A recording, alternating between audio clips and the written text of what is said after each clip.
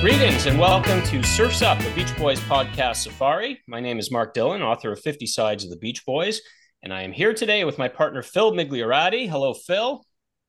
Hello, Mark. Good to see you and hear you. And I'm excited about this conversation with some diehard Beach Boy fans. Yeah, we're going to have some fun tonight. We have brothers Matt and Greg Coffey, better known to fans as Beach Boys Talk Matt and Beach Boys Talk Greg. They host the weekly online show, Beach Boys Talk. It's a great show, available on Facebook and YouTube. And I have to say, it's really brought the community together. They've been doing it, I think, for 3 years now. They incorporate group chats. They do a Many Moods of Matt segment where Matt sounds off on whatever he wants. Greg plays songs, and they always have great guests. Here to tell us all about it, will you please welcome Beach Boys Talk Matt and Greg. Hey, guys. Hello. Welcome, guys. Man, so honored to be here. This is awesome. This is super cool. Thank you so much. Well, you were nice enough to have me on your show, and I'm glad to have you on. But you've actually contributed something. You wrote something. Like you wrote an amazing book, author. yeah. Like, wait a second, a little bit of a difference there. Matt and I just talk about our Beach Boy opinions, which are usually pretty bad. So the internet is the new literature. Here with him. We get to interview guys like you for our content, so we thank you. Right, Greg? Thank you. Yeah. Well, yeah, you had another great episode last night with Chris Farmer, who played bass and was musical director of the touring Beach Boys in the late 90s, early 2000s.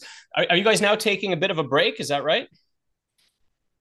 Yeah, we take a break around this time every year. I don't remember when we stopped last year, but when the holidays start coming and things like that, we get a little busy, and we assume people probably get a little busy too, to tune in for Tuesday nights. And also it's just a break for us to kind of regroup and talk about content for the next season and things like that. And we get going again in January. We have the last couple of years. So can you tell us a bit about your lives outside of your Beach Boys fandom? I know, Greg, that you are a professional musician for one thing, but can you guys tell me what else you guys do other than this Beach Boys stuff?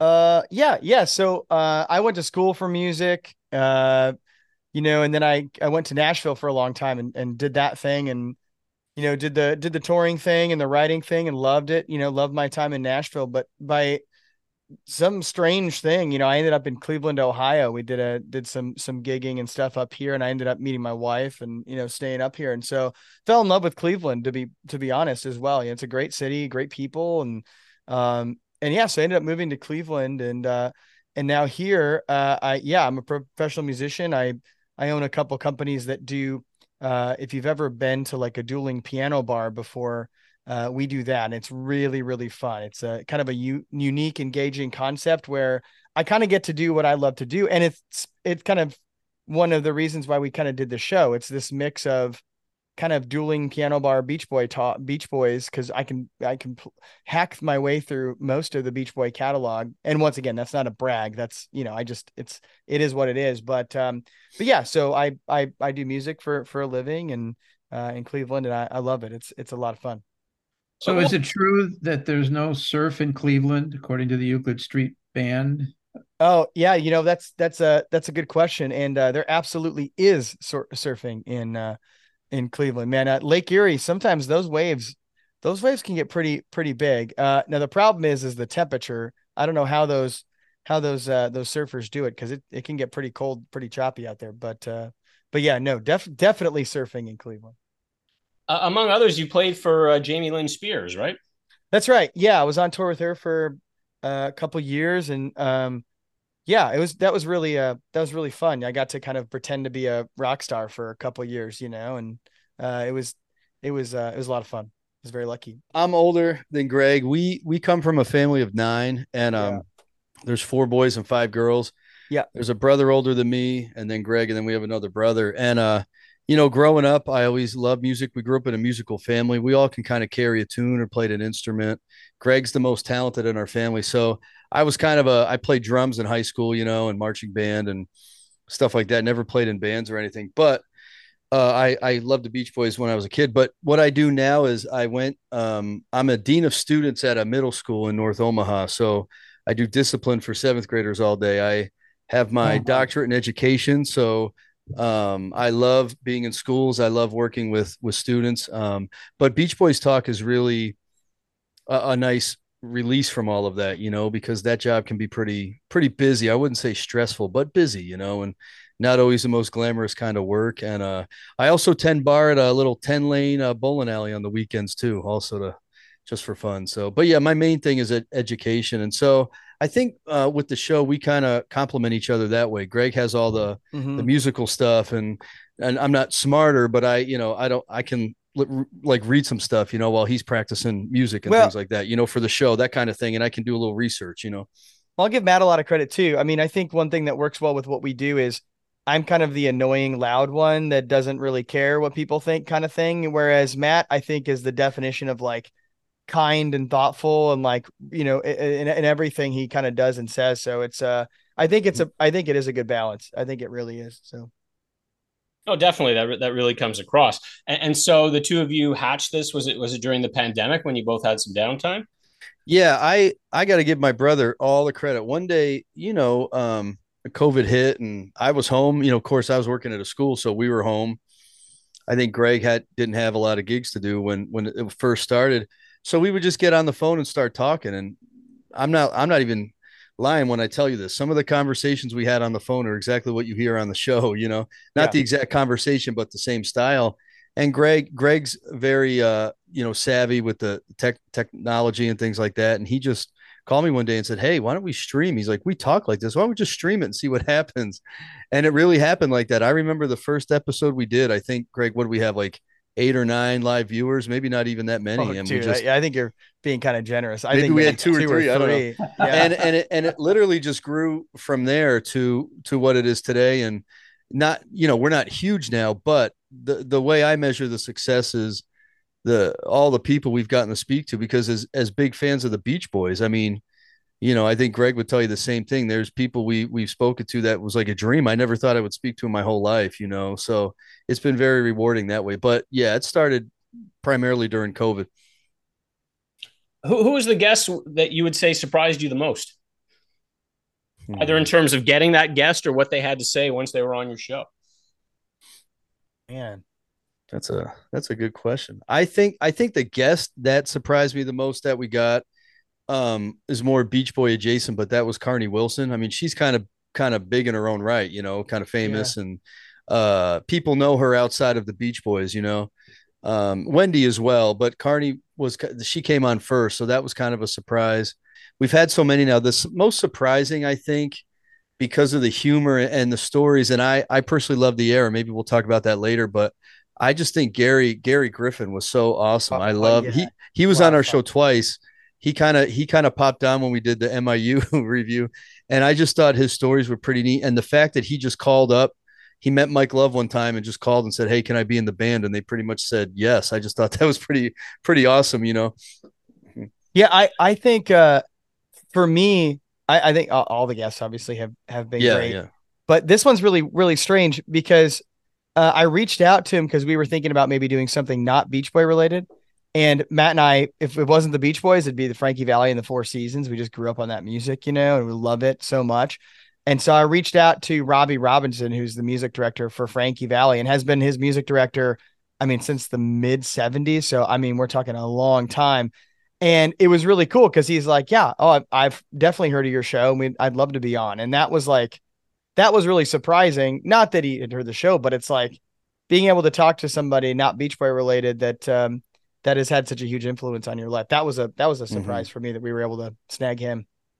One of the things that you guys did that got a lot of attention was you did this genius thing where you covered Kokomo, but you did it in the style not of the sort of synthy 1980s, but in the style of the Beach Boys circa 1964. And it's a joy to behold. And you did a video, and Matt, you demonstrate some impressive juggling abilities, and you guys show off all your fan shirts, some of which you made yourselves. So tell us about that. It's wild. Yeah, so I've been recording music, I think, just about until I could touch a computer. I love recording music. I've always, I went to school for it and studied it and all that kind of stuff. So I love recording, and it just kind of worked out where in high school, Matt won't probably admit this, and no one will ever hear it, but we used to record Beach Boy covers way before. Like when I was in high school, Matt was in college, maybe early college years. I mean, it's they're great, but they're bad, kind of thing. It's just really, really fun.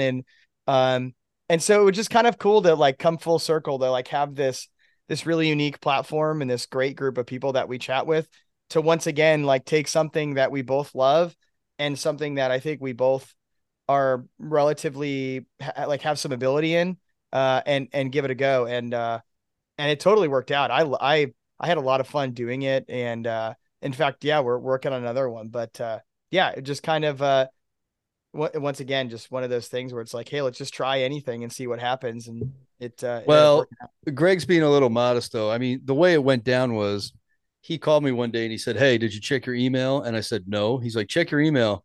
So I check it and the whole track pretty much is done, and background vocals. I did go to Cleveland and we recorded the lead stuff, the stuff that I sang. I sang on some of the harmony tracks, but he already had most of that done as well. I either just replaced some of them or sang over them, but the whole concept and the 1965 style was all my brother. He's got that in him. And I mean, I feel it like what he does. I think we can get on the same page once we hear it, and we made Yeah. some tweaks here and there because we kind of feel the same way when we listen to Beach Boys music. But that was mostly my brother. I got to just fly in and sing a couple of lines and and then do the goofy video we did. But Well, and honestly, the thing that really makes the track really, really special for us is having Scott Totten play on it. Like oh yeah, that was like, it's like, what are we doing? Like, this is really cool for us, and because at our core, Matt and I are literally, and sounds dumb, but we are literally just like, we're just like Claire, and we're just like Stacy, and we're just like Capital Joe, like all these folks that join us. The only difference is we have cameras in front of us. Other than that, we're just like Scott Totten played on our thing. Like we yeah. scream like girls. Like it's awesome. It's we're just huge fans. Yeah. I'd like to think though, one of the things, I don't want to digress, sorry, but I did want to point this out because I don't think 2 years ago or 3 years ago that would have happened, where even if we recorded a song, but I think listening to some of the interviews with some of the band members and just the fact that they just went for it and they said, hey, they were at the right place at the right time, or they built a relationship and asked, that's kind of what we did. We were like, we have nothing to lose. Let's just see if Scott would play a guitar solo on it, and Yeah. sure enough, he does. And I don't think we would have wanted to do that, a few years ago. So, Well, Scott is a very nice guy and certainly missed in the current touring lineup. Yeah. Yeah. Yeah. Have you, Mark, have you gotten to see the Beach Boys iteration recently? No, I haven't. The last show I saw was last summer when Scott and John Cowsill were still Okay. there. But I mean, I've looked at some videos, and I mean, John Bolton certainly brings a lot of energy on drums. Yeah, he does. He Yeah. does. They're both great players, obviously. Phil, have you have you gotten to catch any concerts lately? My last shot was this past spring, so it was not the very last show, but one of the last shows that the old guys were in before they got bounced or whatever. Oh yeah, sure. I saw them last at the Ryman. It was I don't remember if it was right before the pandemic or right after, but that was really neat to see it in Nashville at Ryman Theater, Ryman Auditorium, and Yeah. the Mike and Bruce show. That we got to see Brian there too, so that's a good place to see a concert. So I wonder if we'll ever see another Brian show. I'm kind of thinking not. I Yeah, have a there's feeling rumors that he's ended touring, but it's just rumors. Yeah, nothing official, but if he's happy with what he's doing right now, I think the question kind of comes down to for me is his backing band is so good, but Brian, I saw Brian in 2015 or 16. It was the No Peer Pressure tour, and that was one of the best shows I had ever seen with him. He sang "Surfs Up," "Busy Doing Nothing." Wow. I can go on and on. Our Prayer, Heroes and Villains. And he was there. He was talking with the crowd. He was happy. And ever since then, I saw 12 of the Pet Sound shows, and some of them were good. But I just see him kind of, I don't know if the right word is deteriorating, because I don't mean it like that, but I think you know what I mean. He's 80, he's 81, 82 years old. And how much more does he have to give us anyway? So I wouldn't be surprised if he's done, but if he is done, what a comeback he made, Well, yeah, I mean, and Phil could probably speak to this better than I could, but I mean, if you were a Beach Boys fan in the early 80s, like it was pretty dry. I mean, they had the 85 album, that was something, but Yeah. I mean, Brian was not really there, and it just all seemed kind of depressing, and Smile was never going to come out. And then everything changed. Like he came out with the solo album in 88, and Pet Sounds was released on CD and everything else, and bonus tracks, and the 93 box set, and things took off. Like whoever thought, I never thought Brian would be a solo frontman. I never thought we'd ever see that, and let alone like touring behind Smile. But Phil, I think you went to one of the very first Brian shows in Illinois, didn't you? Yeah, I think it might have been his second one on that tour. And I think there may have been one kind of practice show in St. Charles before that, but it was outstanding. And, it would be interesting to extract, this is almost impossible, but to extract his solo career from his Beach Boy career and to just look at that. He probably deserves to be in the Rock and Roll Hall of Fame just for that. But uh, that was after a long period of the only thing we would remember here. I would remember hearing about Brian is that he, was maybe in the hospital or was missing in action, so to speak. So, uh, yes, an amazing comeback. And then when what we now know about Landy and his two episodes with him, it's even more amazing. That he's even just alive and but yet able to perform at such a high level for so long. I love And this is the guy who they had to get Glenn Campbell to replace him because he didn't want to be on stage. Yeah. Can I ask a question about that? What did it when you first heard he was coming back on the road and what were your expectations and were they exceeded or met or Uh, they were exceeded partly mostly because he did exceed, I think, probably everybody's expectations. I mean, he's just plain old good. So knocking him with what I'm about to say, but I was expecting maybe the worst. Right. Who knows? Because what we'd heard, how much of it was true over the years is not true, but the image that was built up as to his capacity, not his ability, but his capacities maybe to be on stage or to fight his anxiety or to even perform was a mystery. So, the theater, somehow the seat that I got, it came from one of the band members, got me in so I could go backstage later, but happened to be on the very far right side of the theater. And it's like, that's not where you prefer to sit. But once it started and I was able to stand up and just stand up the whole time and sing like the eighth band member or something, like go crazy, I realized it was a benefit because there's nobody behind you when you kind of slide off to the wall and you just stand there. So it was just a great experience.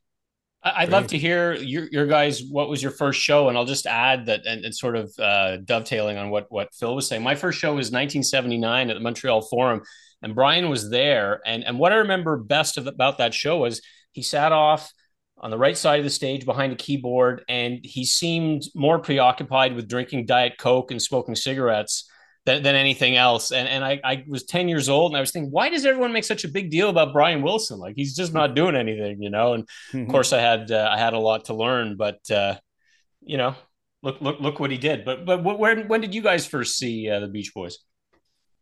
Well, I'll go first. I'd like to talk about two shows about the first time I ever saw the Beach Boys was I was young. I think it was 1990 or 91, maybe even 92 in Albany and New York. That's where we grew up, near Albany. And I remember they were late for their flight was late and the Everly Brothers opened for them. So that was really cool. I got to see the Everly Brothers. I don't remember a lot about that show because I was little, but I remember they opened with Darlin and Carl and then, they played Kokomo, Good Vibration, all the songs, but I remember it being pretty neat because that was the Kokomo era. They had a good band at that time, good live band. The first Brian Wilson show. So, that was the Beach Boys. And then I didn't go to any concerts or really do much with the Beach Boys for a long time. I still listen to them, but not the rabbit hole, Greg and I talk about with Smile and even Pet Sounds and all that. But by the time I got to see him, and I think it was 2005 the first time, it might have been 2004. I think it was 2005 in Kansas City. It was Smile. That was my first Brian Wilson concert. And I won't forget that. I remember him peeking out on the stage. It was an outside theater, Starlight Theater. and he had on white pants and red shoes, in this Hawaiian shirt, and he looked like a big bear, he walked like, and I just remember seeing him, and I had seen clips of him singing, so I kind of knew what to expect a little bit, but he played a whole set of hits. He even played Little Saint Nick, because I think it was either his Christmas album was coming out that winter time or whatever. I just thought it was odd he played that this summertime, but Smile was incredible. And I think I've seen him about 15 times now, but that was my first Brian solo show, was 2005, I believe. Wow. Yeah. I think my first concert, Matt, was with you, Kansas City. Is that right? No, I don't think I think the first one we went to, Greg, together was the Nashville? Lucky Old Sun tour at the Ryman. Yep. Okay. And we got to meet Brian, remember?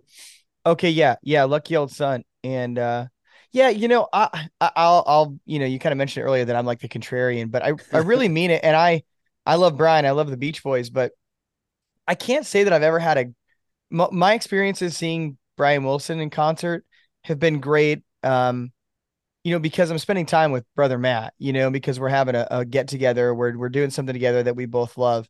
I don't know that I'm alone in saying that. I don't know that Brian to me has ever looked like he's like wants to be there. It looks like it's always looked to me like somebody has a gun off stage that's like pointing to him and we don't see it, but he does, and I've always thought that has been so weird, and why I'm so surprised that the kind of the stop touring thing didn't happen sooner.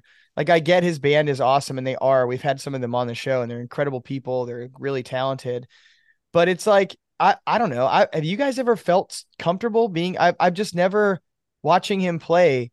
Like it feels really strange because it just doesn't seem like he's into it and wants to be there. And when he does seem into it, it seems super kind of forced and kind of weird. It's like, all of a sudden he'll make people clap their hands and then like it's out of nowhere. And then, he'll basically run off stage and just, I don't know. And then even meeting him at the Ryman, like, they say don't meet your heroes, but I went up and shook his hand. I mean, he doesn't say anything to you, and just kind of looks like, I don't know. I'm probably, I don't know if I'm not upsetting anybody, but it's like, that's been, I think it's been one of the strangest things for me that it lasted this long. I'm surprised it has, because it was such a strange thing. We got to meet him twice, and Yeah. the first time was at Grimey's record store. He signed a couple things. I have my Pet Sounds. Well, you won't be able to see it, but behind me that's when I got that autographed in What was person the other by him. time? We met him in Cleveland, and he was a lot different then. Remember the Pet Sounds tour? We had the VIP, and we were at the end of the line. Yeah, we took a picture with him. Yeah. No, but what was neat about it was they were like, just go around the line, but you and I ran up and we shook his hand, and he gave a good handshake. He did talk then. He said hi and thank you. And that was funny because we saw Blondie out in the audience, and we went up and talked to him for a minute. And then when we went in there, he goes, "Oh, it's you guys again." We got to talk to Al for, 30 seconds. Again, nothing deep, but if I could just speak to what Greg said real quick, I look at it differently when I would see Brian Wilson, not the Beach Boys, but Brian Wilson. I looked at it more like you're there to celebrate what he's given us, in 60 years. I didn't go to see him sing incredibly, like Tony Bennett or something. I mean, even in the 60s, as somebody mentioned before, you go to see him at least look like he wants to be there, at least, right? That should be like step one. I'm just saying but when I went in with that expectation that like Brian's there, he wrote the music, he's the man behind it all, I just want to honor him and tell him thank you.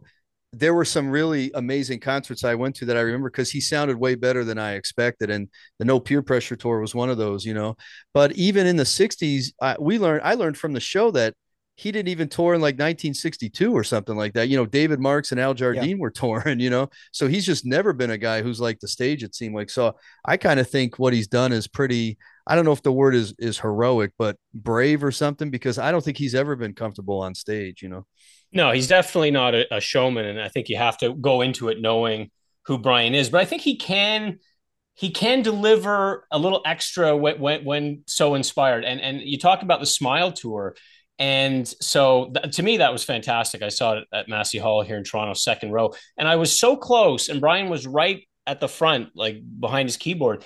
And when the lights would go down on a number, I could hear him talking to himself and giving himself a pep talk and say, okay, smile, smile. And so then he would smile, the lights would come on, there'd be a big smile, you know? So I could tell that the whole smile thing meant so much to him that he was really bringing it as best he could. But Greg, we certainly understand what you're talking about. And there's been a lot of question, especially more recently, about how much does he want to be there? I know his manager, Gene Sievers, has kind of hit back at those kind of comments. I know she posted something where he said, believe me, he wants to be there, you know?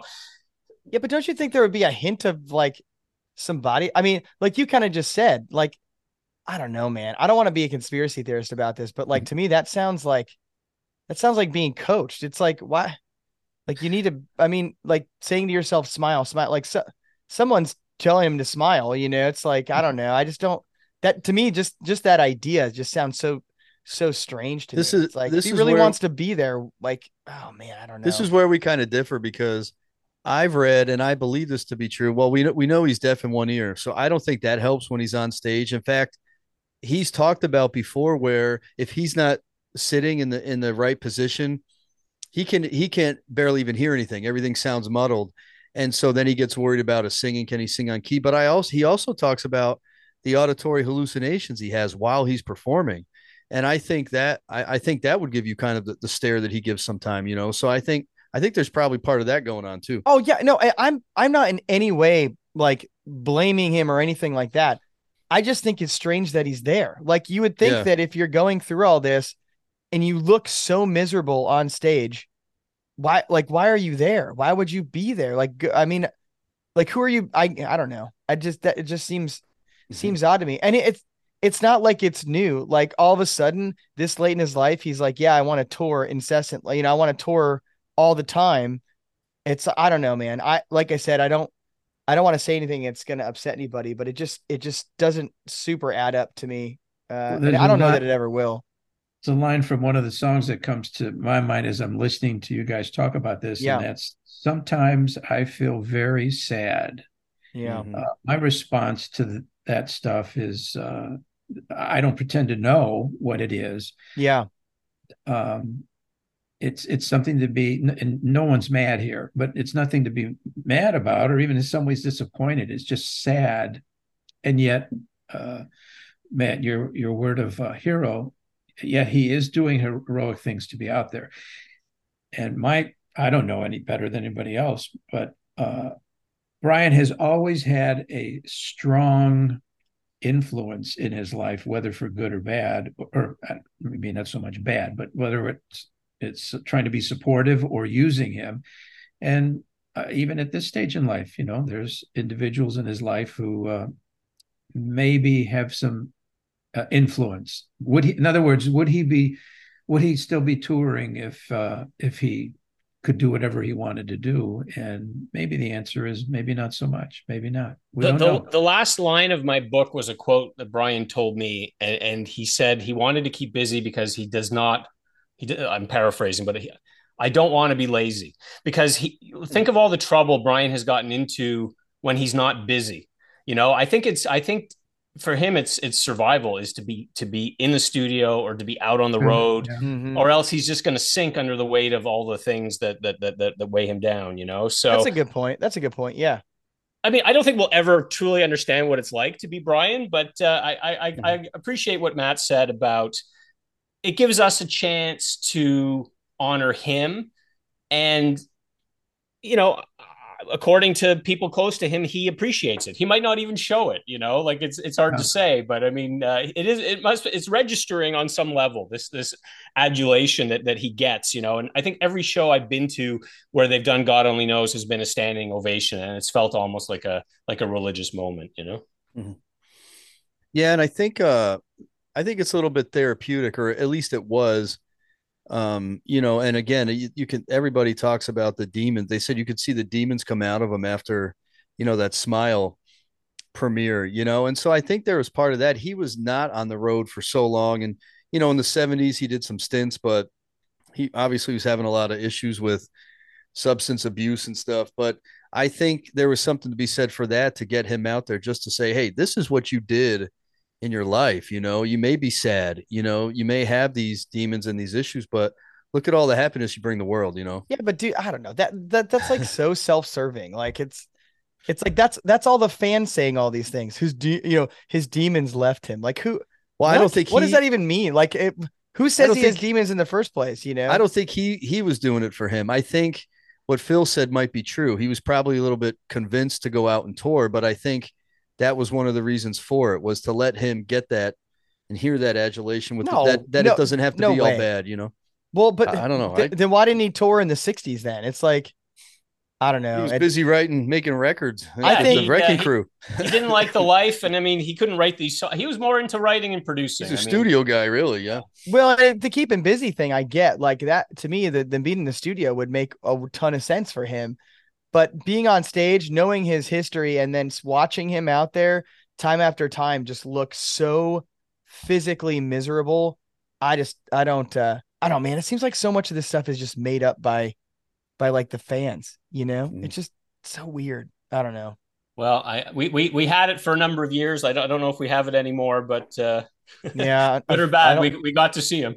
I don't think so. Yeah, yeah, for sure. Yeah. Well, even the bad, I mean, as sad as I would feel watching him in what would appear to be obviously difficult psychological moments for him on stage, even that as a fan, and maybe that becomes me using him for my purposes, but even that was an honor to see him and to be in the same room, even though there were 2,000 other people. Yeah, Phil, that's a good point. And I'm sorry, just to close this on a positive note, so I don't sound like a complete psychotic jerk. But I obviously, Matt, you kind of mentioned it, like being brave, heroic, very selfless.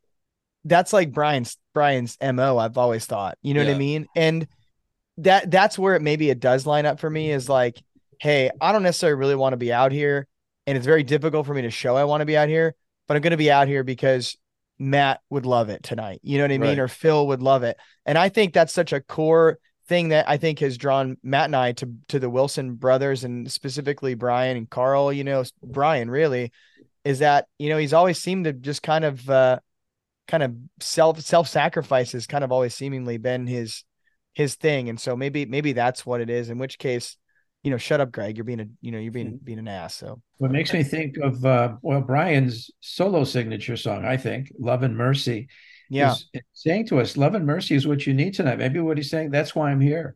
Yeah, because sure. Tonight you're going to get some love and mercy. And I think one thing that all Beach Boy fans would agree on, that love seems to be the core motivation of Brian's heart and soul. Yeah. So even more heroic when you put it, when I think of it in those terms. Yeah, and pleasing other people, you know, again, you talked about he's always had an influence. He wanted to please his dad so much in the 60s with the music, show his dad he could do it, you know. The his 80s, brothers. His brothers, he might have wanted to please even Dr. Landy, you know, and maybe now his current family, but I don't think he does any of that stuff for selfish reasons. And that's the thing. Like, I wouldn't even deny that maybe he doesn't want to be out there. I said I never thought he was comfortable on stage, but yeah, just to reiterate that, I think he does it for everybody else. So that's why I think it's time for him just to have time to himself, you know. And like he said, you know, not to be corny, but he said he was busy doing nothing, you know, just sitting in his chair and chilling out. So maybe he's the second part of that was, I'm busy doing nothing, and it's okay. It's okay. Right? Yeah. That's right. Yeah. So you guys, I wanted to mention, you've taken your fandom to the next level. You've done things like you did a pilgrimage out to California, right? You went to Paradise Cove, where they shot the Surf and Safari and Surfer Girl album covers, Beach Boys historic landmark where the Wilson family home used to be. And you also visited with Annie Wilson Carges, Carl Wilson's first wife, right? Oh man, Mark, I got to tell you, if there's one thing, like, besides being able to be friends with all the people that join us on Tuesday nights, it's our relationship with Annie. And I don't want to overplay our hand here. It's, you know, she is very, very kind to us, as, you know, as just a great quality human being is to two really annoying guys. But, you know, she's been so gracious with her time, and she sent us things. She sends us cards every once in a while. We talk, you know, we're able to speak with her on the phone. And every time I talk to her on the phone, I'm always like, I still tell her, I'm pinching myself right now, because I'm talking to, you know, to Annie Wilson, you know, just so cool. She's just a wonderful person. And yeah, so we got to go Matt and I went out to LA. We were planning on going to LA, and then we kind of had this really great relationship with Annie, and she invited us out. Originally, I think we were just going to try and grab lunch or something, but it Yeah. turned into this thing where she basically picked us up in the morning, and then all day for a few days, she kind of just drove us around and talked about growing up with Billy, and how Billy was across the street, like down the road with Dean Martin and like all those folks, which was just so crazy, and showing us all the Beach Boy sites, and yeah, I can't speak more highly of her, and she's yeah, we're very lucky, Mark. Like that's like to me, that's we could end the show tomorrow and never do it again, and we've exceeded our own personal, I think, expectations with just that one relationship. Yeah, I mean, we got to have a beer at Che J's, the Dennis Wilson bar with John Stebbins, Oh yeah, and that was cool.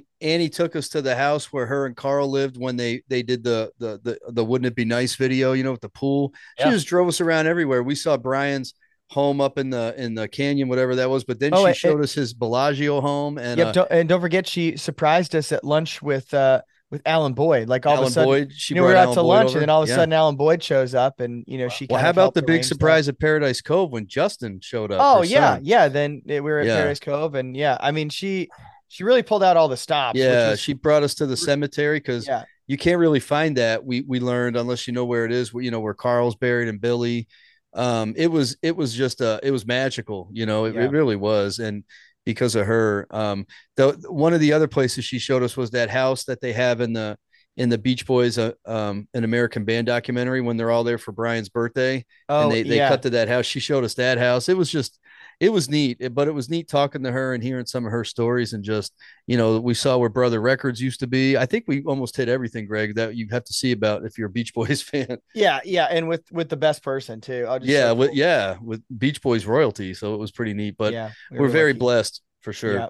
Yep. For those who don't know, so aside from being Carl Wilson's first wife, her brother Billy, that you're referring to, is Billy Hinchy, who played with the Beach Boys for many That's right. years, almost became a member. And I think this really speaks to the kind of person that Carl was, that the first wife would do all that for you, like no bitterness or anything like that, like happy to talk about Carl, and happy to like show young fans the sights. And Greg, you talk about Carl a lot. I get the feeling that Carl's like your guy. Oh man, if well, actually, Matt kind of reminds me a lot of what I think Carl is probably like. Like I said, just real talented, but like super selfless, humble, and kind, and and I don't know. I've always been. I wish I could emulate that more, because clearly I don't. It's a daily struggle, but yeah, man. The first time I saw, I think the moment where I absolutely fell completely in love with Carl Wilson was the first time in American Band, where they show a clip of they clip to the TAMI concert, and it's during the Dance Dance Dance solo where Mike Love is doing the mashed potato. He's like going to town, but Carl is he's got his head down and he's just going to town on the 12-string Rickenbacker, and it's just like, oh man, like I need to find out more about this guy.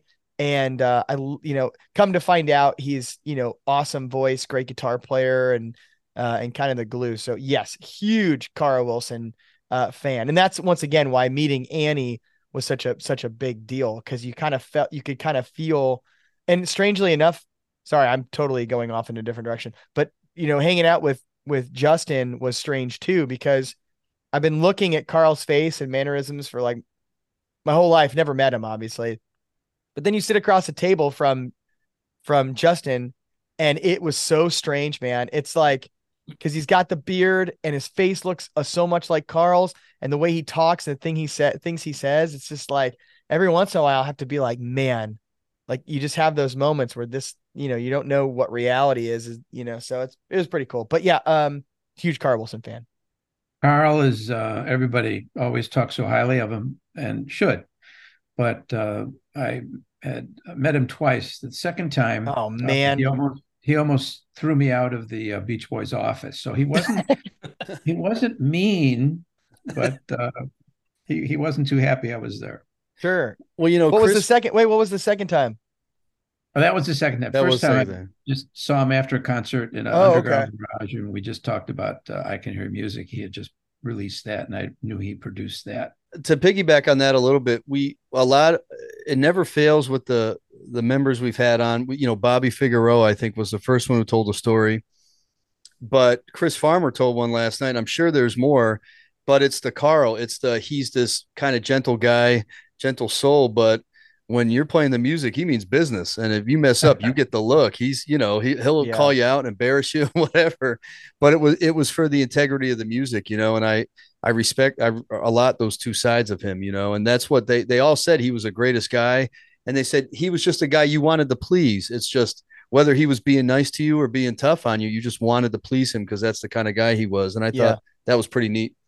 I interviewed Mike Kowalski for my book. So Mike Kowalski played percussion and drums longer than anyone else in the Beach Boys. And he talks about, bad enough when Dennis died. And I know at least one fan who never went to see another Beach Boys show after Dennis was gone, because to some people, Dennis, if anyone was really a Beach Boy, it was him, and without Yeah. him, they're not really Beach Boys. None of them are Beach Boys. I mean, maybe Bruce a little bit, but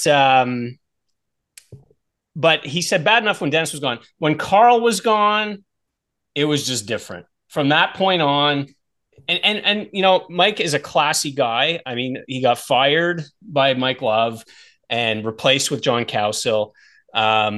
Never said a bad thing at all about the group, like on or off the record with me. But he just said this. He said, when Carl was gone, it was different. Yeah. Mm-hmm. Well, I don't know that.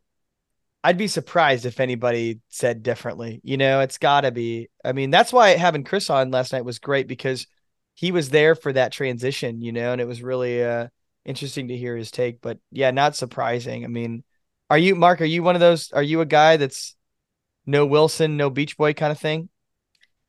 I mean, I've been to many of the Mike and Bruce shows, and I think they put on a good show. And I mean, it's not going to happen with any Wilsons, unless they reunite with Brian, and that's not going to happen. So it's fine, And as we talked about, Brian gave us a lot of live shows. So if I'm in Cape Cod on vacation and the Beach Boys are playing the Melody Tent, I'm going to see the Beach Boys, and I'm having a good time. So that's all there is to it. Although I resonate a lot with the Wilson brothers. And I think a lot of people do. Yeah. And it's interesting. Matt, you had many moods about Surf's Up, the album a while ago, where you were kind of saying it was overrated, but it is an album that a lot of people like. Like my daughter loves it. A friend of mine's not a Beach Boys fan, and I made him like a sort of amped up Surf's Up with a few bonus cuts and stuff like this. And it's just interesting that all the songs he liked were Wilson Brothers songs. So Till I Die, 4th of July by Dennis, which I added on, and the 2 Carl songs. Didn't care so much for any of the other stuff. I mean, I like the other stuff for the most part, not so much Student Demonstration Time. But I think there's just something about the Wilson Brothers. It's just different than the other guys. They have a sort of spiritual thing going on in their music that's very special. And when that's not there, and I want to talk about some of the 80s albums and stuff like that. Like when you look at an album like Summer in Paradise, which you guys talked about in an episode, I mean, Carl sings a bit, no Brian. Like to me, it's not even a Beach Boys album, or not the kind of Beach Boys album I want to listen to anyhow. I think, Mark, you kind of alluded to it earlier. I think when Carl's gone, it's tough. It's tough to picture, because he was at the helm for so long. Brian wasn't there on tour even in the heyday, so we don't have to worry about Brian not being there. But when there's no Wilson, and I in my memory, I for many years I said, oh yeah, I did see all the Beach Boys with Dennis, 1979. My memory was not good. I was 10 years old. Now the book came out, John Stebbins and Ian Rustin, with all the concert dates. Yeah. And so what I learned was that Dennis was not there because he was suspended from the band for, attacking Mike Love and his various like drug and alcohol problems. It was Bobby Figueroa that was playing that night. So I never saw Dennis. So I was crushed when my memory was shown to be false. That is a bummer, man. That's too nothing against Bobby. I love Bobby, and he's no. But having that stinks. So if we're saying that we all have to agree, but if we're saying that at some point Dennis, Carl being gone, that's not the Beach Boys anymore live. Well, then what about on record? Is it the same? Because they produced a number of albums since then. Is that the Beach Boys? You know, well, we can get in that. The Good '85 question. album is that was the first album, of course, after Dennis passed. It totally has a different feel. I mean, I think there's the truth in that without any, any, even if it was one or two Dennis songs on there or Dennis drumming on anything, but you still, to me, you still have everybody on that album except for Dennis. It's the Beach Boys. So, and they're still technically the Beach Boys. I like That's Why God Made the Radio. And I mean, there's no Wilson's, well, Brian's on there, but there's no Carl or Dennis. Yeah, but Brian's kind of I mean, there's a lot of committee stuff going on, but Brian is Yeah. probably the number one force behind that album.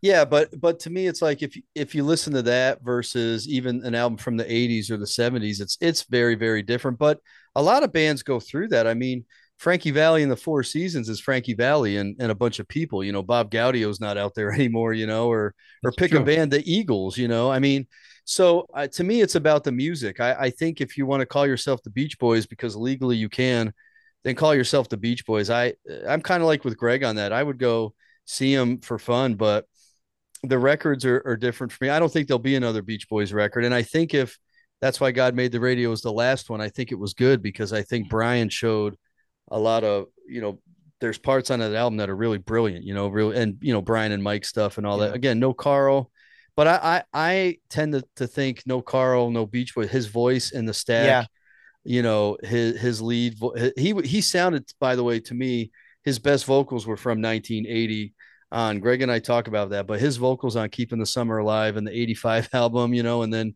even Still Cruising, which is kind of half an album, were so good. Summer in Paradise, baby. Yeah, Summer in Paradise. So you're definitely missing something without him. It's just different. Technically, it's still the Beach Boys, but it's not the Beach Boys music that moves me, if that makes sense, like it did when they were all there. Like you said, that the spiritual cohesiveness that the brothers had with their cousin Mike and Al and then Bruce that's not there anymore. So, you take it for what it is. It's not awful, but yeah, I think there's too much to talk about are they the Beach Boys or not. Greg and I, even on our show, aren't really super interested in that. We like the music. So yeah. And I don't get me wrong. I think we do like the storyline too. I mean, of course, the whole Smile thing and the brothers and the dad and I just mean the politics. We don't really. Oh, care about, yeah. That's what I'm getting at. Yeah. I love their story, but I mean, yeah, it seems odd to me to like take time to go on Facebook and like be angry about it. It's like, God, man, it's like, what are you doing, man? These are divisive times. You could have spent that time listening to a record. You know what I mean? So like, exactly. I wanted to talk about the '80s a bit more, and I wanted to talk. Before we came on, we were discussing this, and what we have are different generations of Beach Boy fans in on this call. I sort of imagine this like multi-generational Beach Boy smackdown happening because you've got Phil, who started being a fan in 1963. I started being a fan, I can't even remember exactly when, but let's say 1977 or thereabouts. But you guys are younger. Matt, you became a fan around the time of Kokomo. And that's interesting because at that time, I was going in my second phase of Beach Boys fandom. I was discovering Wild Honey and Sunflower, and I was trying to convince people, you haven't heard these Beach Boys albums. These albums are so cool. You're not going to believe it. And then Kokomo comes out. I'm like, this is so embarrassing. Like everything I just said has like been deflated. That's hilarious. Why is Carl singing on this song? Now, I mean, just to be fair, over the years, I mean, it's a number one song. Number one songs are lightning in a bottle. I've come to live with it and I guess even enjoy that song. But at the time, I was so against it, But it's interesting that that's what made you guys fans. And I've noticed this, especially with Greg, that a lot of the stuff that you like and you talk about on the show is not stuff that I like. I feel like you're the bizarro me and sort of vice versa. But Phil, what was your reaction when Kokomo came out as a longtime fan who remembers when Good Vibrations was on top of the charts?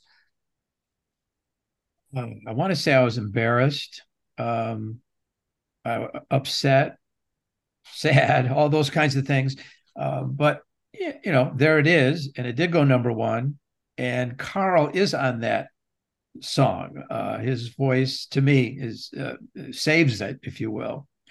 But it came in an era of Beach Boy history that I am right in my head lately is labeling it a Mike and Terry time. Get You Back and Summer in Paradise and Still Cruising and some of the other songs that the two of them teamed up in, and they even brought California Dreaming.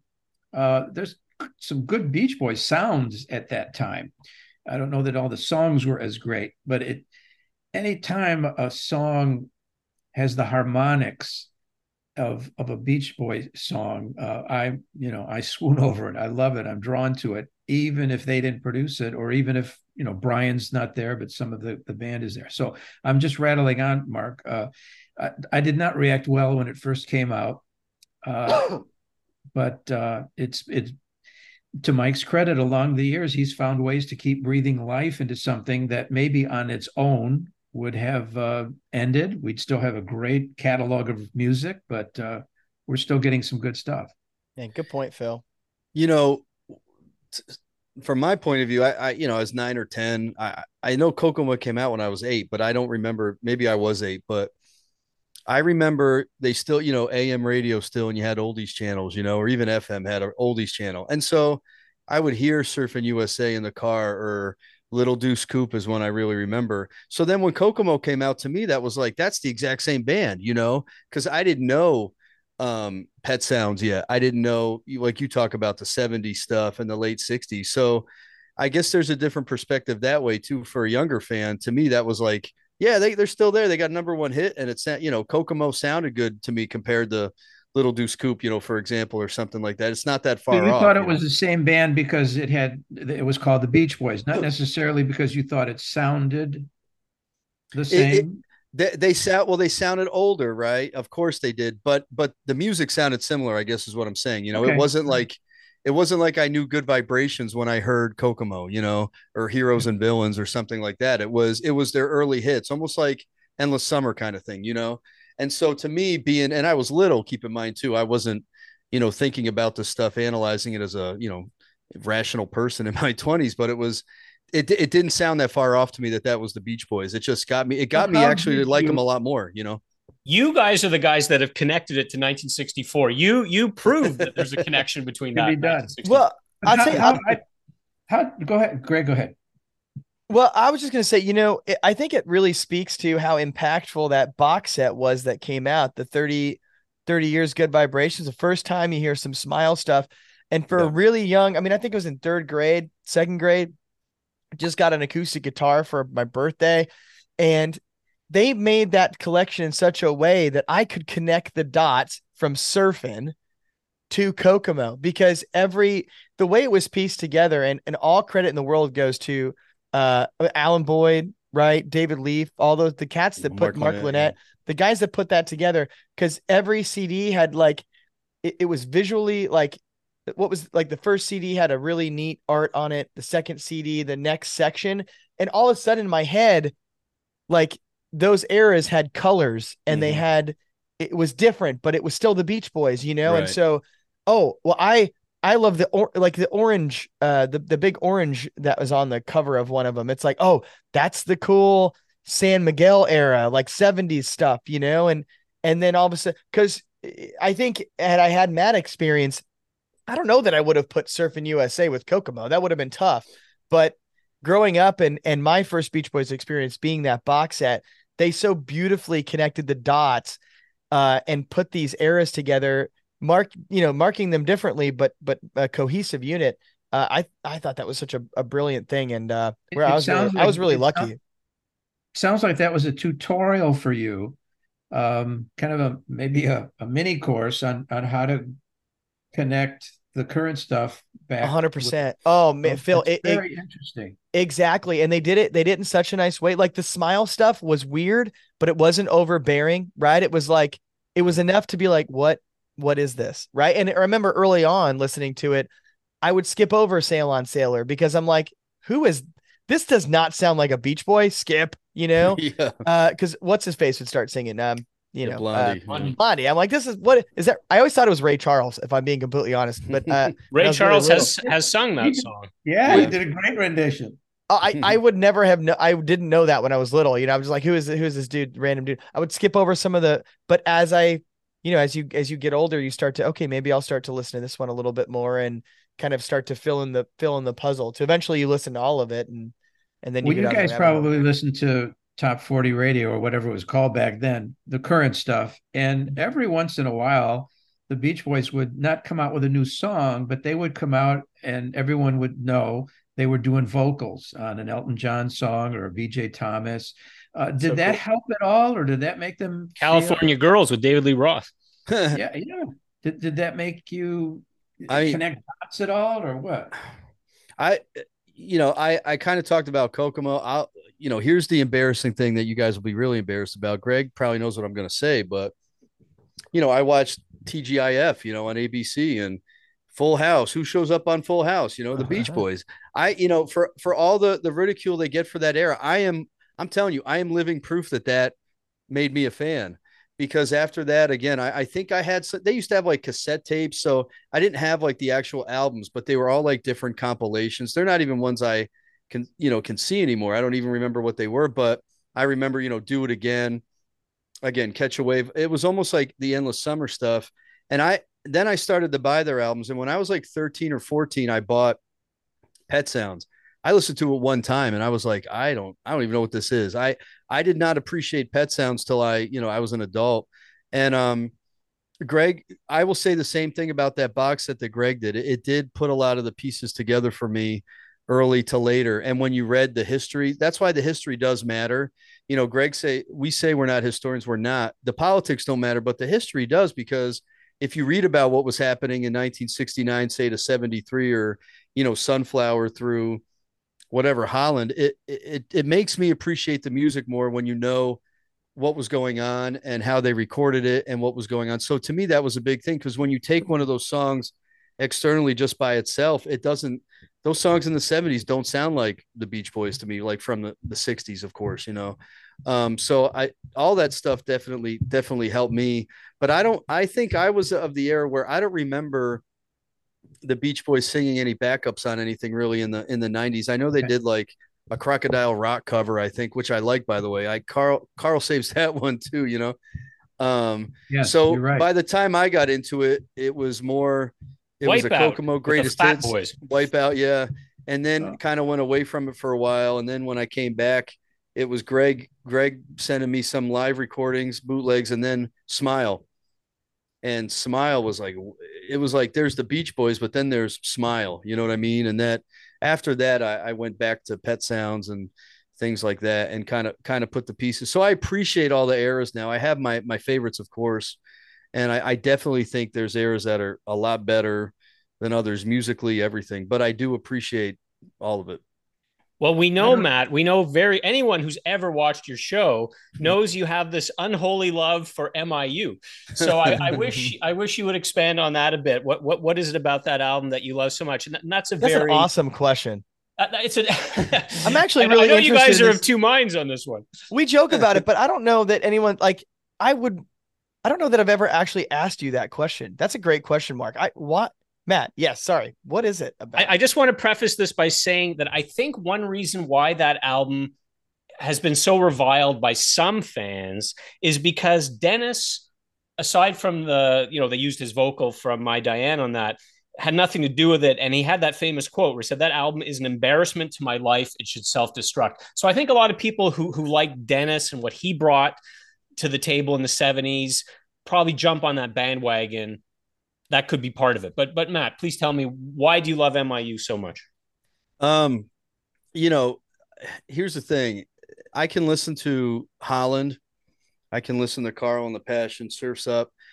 And I appreciate those albums. And, if objectively somebody wants to tell me, those are good and the songs are good, I accept that. But there's just something about when you listen to music, the way it moves you, and it may sound funny that MIU does that to me, but it does. And that's I can explain. It's very funny. It's very funny. I think Brian Wilson, something happened to him. He says he doesn't remember that era very much, but his voice, all the rasp is gone in his voice, in his vocals. I really believe there's some. I believe "Sweet Sunday Kind of Love" is a beautiful song. I think that could go in any era. I love Pitter Patter. There's a lot of Al Jardine singing on the album, which I like. I love the feel of the album. It feels to me like a cohesive album. It wasn't a lot of, yeah, you have like Peggy Sue on there or Come Go With Me, but it's a collection of songs from that era. It's not a lot of recycled songs. It's what they were doing at the time. And history aside, I like the way I feel when I listen to it. It does it for me. Every single track on there. I like Kona Coast, I like them all. I like Bells of Paris, believe it or not. It's just, I can't explain it. But sometimes you can't explain those things. Again, objectively, is it the best Beach Boys album ever? No. Is it in the bottom 15 or the 30 something? Probably, but I don't think that matters all the time. When I put it on, it makes me feel happy, and I don't skip one. The only track I would skip on that album is Hey Little Tomboy. But the interesting thing about that track is the musical part of it is really cool. The instrumentation and the chord changes and all that. The lyrics are a regrettable creepy, lyric. Yeah. And that one also was from an earlier session, but I don't know if that answers the question satisfactorily, but it's just, when I put on Pet Sounds, it's wow, and when I put on MIU, I'm going to say it. It's not wow, but it's a similar thing. It just puts me in a good space, I don't think it's bad. And I think the best tracks on it are kind of recycled, because you got the stuff. I like the covers of Peggy Sue, and Come Go With Me, I think, is great. And, I think those are carryovers from the 76 when they were doing a lot of oldies. But My Diane, I think, is poof. That is the classic track on that album. That is like pure Brian. I mean, I'm amazed they even released this song. He is like talking about his wife's sister and the affair that they had and how painful it is that they broke up. I mean, I know they buried it on side 2, but still, the fact that it ever saw the light of day, that is Brian distilled. It's kind of a cynical album in a way, because it started off as a Christmas album, and then the record company said no. So like, okay, let's rewrite these songs as something else. Let's see how we can like get these out there in the world. But I mean, Brian's name is on a lot of the credits. Although we talked earlier about how Brian does things for other people. I mean, I feel like he was dragged along to Ohio or wherever it is they recorded this album. Iowa, sorry. Yeah. And like David Leaf said to us, like, he's Brian Wilson. So even if his heart's not into it, it's sort of like Picasso in the later days when he wanted to make some bucks. He'd get up in the morning and he'd scribble something and he'd sell it for like a whole bunch of money. But I mean, it's still Picasso, right? So I mean, Brian, even when he's like scribbling something, like you're going to get something redeeming out of it. And if there's like a guilty pleasure on that album, it's Pitter Patter. I mean, I shouldn't like that song. But I don't know why you have to say that. That's what I mean. I like that song. And that's the other thing. You kind of pointed it out. Dennis didn't like the album. And I think there's a lot of that. That's when I talk about like the politics, Dennis isn't on it very much. But to me, I like to listen to it without that stuff. And I like to listen to the music, again, it's not Pet Sounds, but not everything has to be Pet Sounds to me, Won't You Come Out Tonight? Brian's vocal on that is great. What's the tennis one? Again, goofy lyrics, but great match point of our love, great vocals on that. So again, we're talking late 70s Beach Boys, easy listening, what they call yacht rock. It's kind of like that, Yeah. And, Mark, I'll be honest, if I had known this was going to be an MIU love fest, that thing, I probably would have passed on doing this. Greg, what do you think of MIU? No, I'm just kidding. No, I'm with Matt.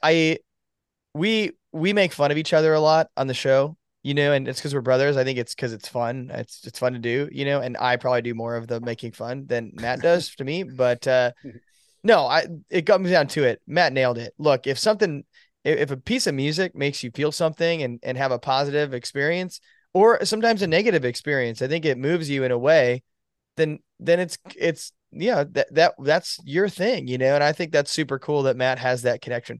Do I have that connection? No, I do not. I think there's not really a whole lot of redemption on that album for me. Now, I will say this.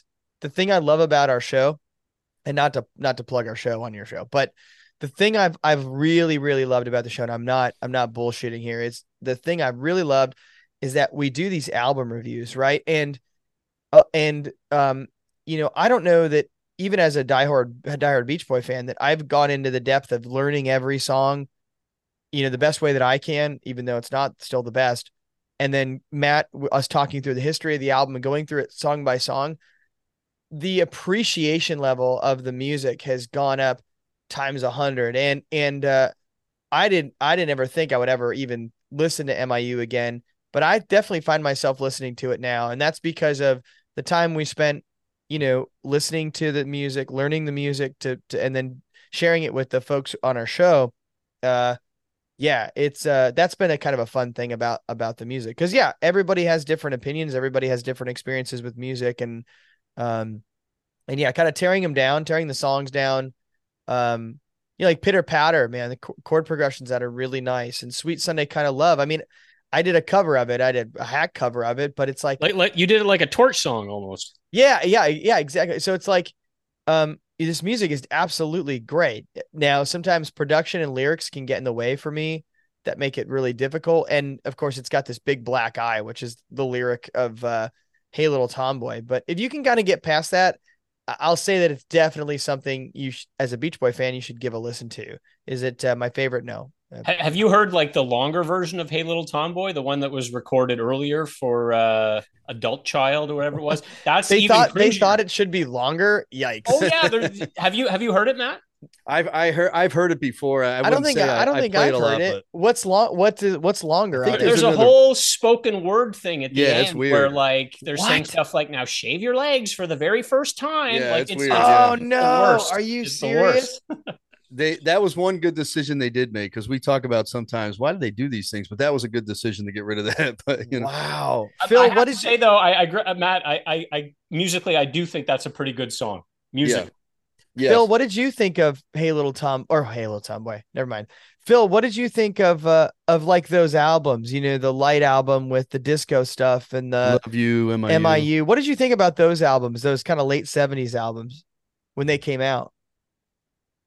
Dissonance for me, not so much the sound of it, just this thing of letting the Beach Boys grow up. Maybe that's not the right word, but yeah, every time an album, well, starting with Pet Sounds, I think a new album would come out, I'd listen, and my first response is, "This isn't what it's supposed to be. It's not supposed to sound like this. Where are the songs of yeah, sure, surfing?" And then later on, where are the songs like Pet Sounds? And then, so eventually I get on board and recognize there's good stuff here. But this is just me. But expectations and assumptions make it hard. As you were talking earlier, Matt, every text has a context, and the context sometimes makes the text make sense. Mm-hmm. And for me, going through chronologically with them, just a lot of disappointment, but not for the right reasons. And so I'm glad I'm still around to be able to put it in a more of in a better way of looking at it.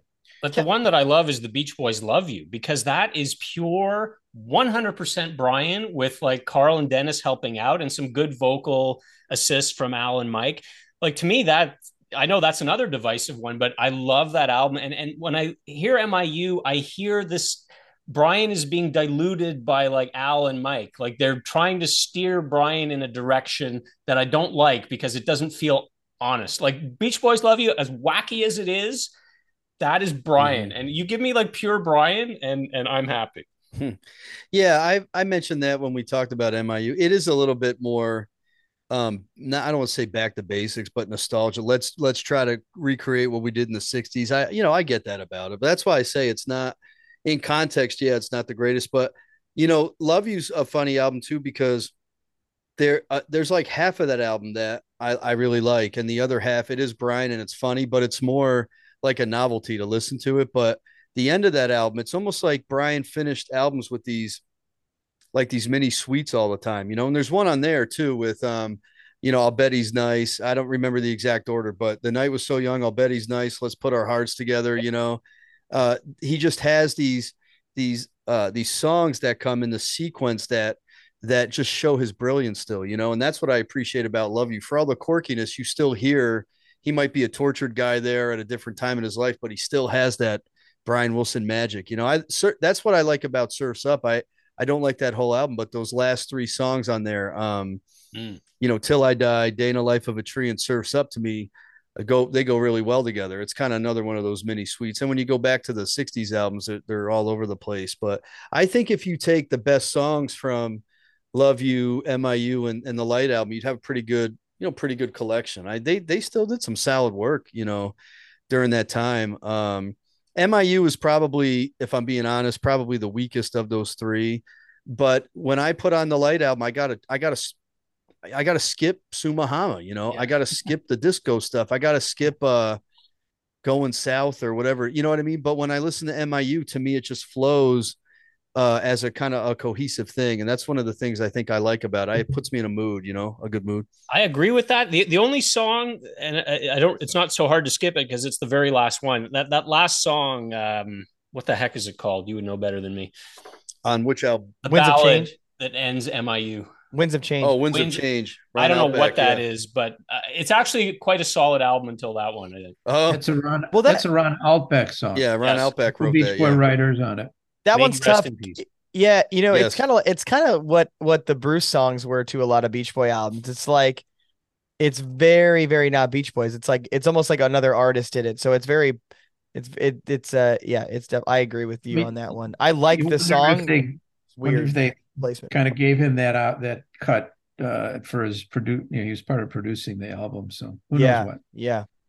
Yeah, just another guy. We had him on the show, and he was really awesome and real gracious. He sent us some cool pictures of his time with the Beach Boys after, and he had some funny stories. And Dude, that was kind of a shock when he passed. But yeah, it was really sad. The best story, Matt, was when he told the story of Mike Love and how when they were going after the same girl at a bar, and Mike called him up that night, the hotel, like 2 a.m. or something, and was like, hey, like telling him this is my territory, yeah. Like back off, man. I think Ron brought up that story quite a lot. It's so good. Yeah. It's a great story because you could picture all of it. Like I can picture these 2 dorky guys going after this girl, and like Mike in his sequence vest, like trying to act like he's a tough guy. Right. You know what I mean? Because Mike in that time period he wore some funny stuff. Yeah. Yeah, he did. Yeah. Something you guys said earlier a couple times about that 30 years multi-CD release. It made me think about how, for some reason, maybe it's because I'm nearer the end than the beginning of my life, but I'm wondering, okay, when all of us are long gone, I hope this music still gets into the ears of a lot of people because I think it will bless them. And all 4 of us on this call are going to be passing it along to the next generation, right? Oh, yeah. Yeah, exactly. I like to think, I don't think it's possible, but I'd love to think that, and I'm sure Mark, you would too, and Phil, that maybe there's something we did that maybe made somebody listen to a song in a different way or an album in a different way that all of a sudden impacted their life, just like people did for us, like Matt did for me, just bringing home that box set completely changed the trajectory of my entire life. Like, look at what we're doing. I mean, I think it's so cool to think about that kind of stuff. I was like 8 years old or whatever in my cousin's basement, and she's like, listen to this. She puts on the 8-track tape of Best of the Beach Boys Volume 2, headphones on my ears, and that was it. I love that. I think that's such a great story. Yeah. Yeah. And that's what I think. I just what he's saying, that their music really is, there's not many people that, even if they don't know the Beach Boys very well, say they don't like the Beach Boys, they'll be like, oh, I know that song. I thought it was the Beatles or something. I've heard that before, but maybe I'm biased. I am biased, but I just think their music really is. Brian Wilson really was such a musical genius, if you want to use that word. Just, it moves me so much. And Greg and I on the show that's what we try to get across, is give this album another listen. Give this album another listen, because even if it's not, the best one known by critics or whatever, there's something there because it's the Beach Boys. It is Carl, it is Brian, and all those guys. And I agree with you, Greg, about the stripped down album stuff we do. I'm the same way. Like the Light album, I don't think I would have even listened to the Light album if it weren't for our show, right, Greg, and the people on our show who told us to listen to it. 100%. That's a good example. And I never would have remembered Baby Blue, which is one of my my favorite songs now ever and my favorite Dennis song, So that's what I think that what's happened with us and what happens with people in the Beach Boy world that listen to it and get into that rabbit hole. I don't see why that's going to change really. It's just the nature of their music, it's good music, So No, and I commend you for what you guys do on your show. I mean, you bring to light all the albums. Like you'll never win me over on Summer in Paradise, but you talked about keeping the summer alive, which I would not say is a great album, but you made me like give it another thought and give it another listen. I'm like, yeah, some good stuff there. It's all Awesome. right. Sweet. I got a nice note from Blaine Campbell. He sent a record to me. I think he sent it to Greg too, but oh yeah, we got to review that. By the way. We will. Blaine Campbell, the California Sound. But he wrote a note in there and he said, "You and your brother's show has really made me feel happy, and that it's okay to like everything in the Beach Boys catalog, And that meant a lot to me because that's what I mean when we talk about the politics. It's okay to like, you don't have to say, Kokomo's dumb or MIU's dumb or whatever. You know what I mean? It's okay to like it all. It's okay to be a fan and like what you like, And along with that, if there's anything too along with that, Matt, if there's anything, I hope our show kind of like if there's a headline for our show, it's that. And you don't have to know everything. Like you don't have to know, like I remember, on the message boards, like Smiley Smile and those kind of things, like you just felt stupid all the time. Like if you didn't know what Brian was doing in 1976 at his house, it's like just all these really random things.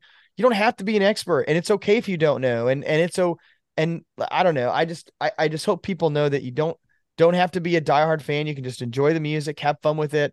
That's it, man. 100%. Yep. Mm-hmm. Guys, keep on doing what you're doing, and thank you so much for taking the time to talk to us. You must be tired after doing your own show yesterday, but what can we tell listeners out there to look forward to as far as what you guys have in the works? Yeah, so we got a couple of really fun things. So this Sunday night, we're doing a special show. We got Christian Love coming on, which will be really, really great. We've never had him on, so that's going to be exciting. And then we've got a season finale where we're going to welcome on, fingers crossed, he has confirmed, but a month ago, so we got to reconfirm.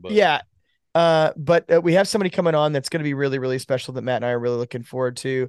And then also we're working on another Beach Boy cover, and we're working on we're not only are we working on it, but we have a couple of collaborators that we're really excited to have on it, to play on it. And it's going to be really cool. So hopefully people like that. If they enjoyed Kokomo, I'm hoping that they'll like this next one that comes out. So I'm looking forward to your cover of Still Cruising. Oh, dude, I actually really like Still Cruising. I would do a cover of Still Cruising. I think they used that in Lethal Weapon 2, if I recall correctly. Yeah, they did. Yeah.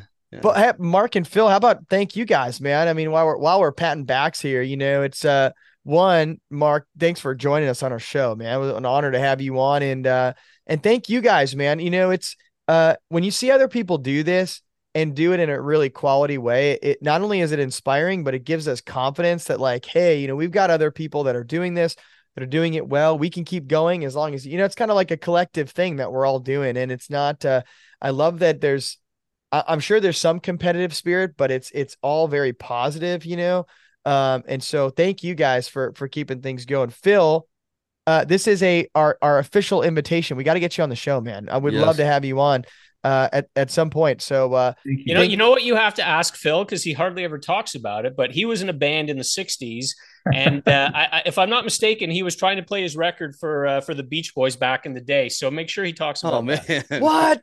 You can't leave us with that cliffhanger, or maybe we do. Phil, we got to have you on. We would love to hear that. Yeah. Be glad to do it. Be fun. Thank you. Yeah.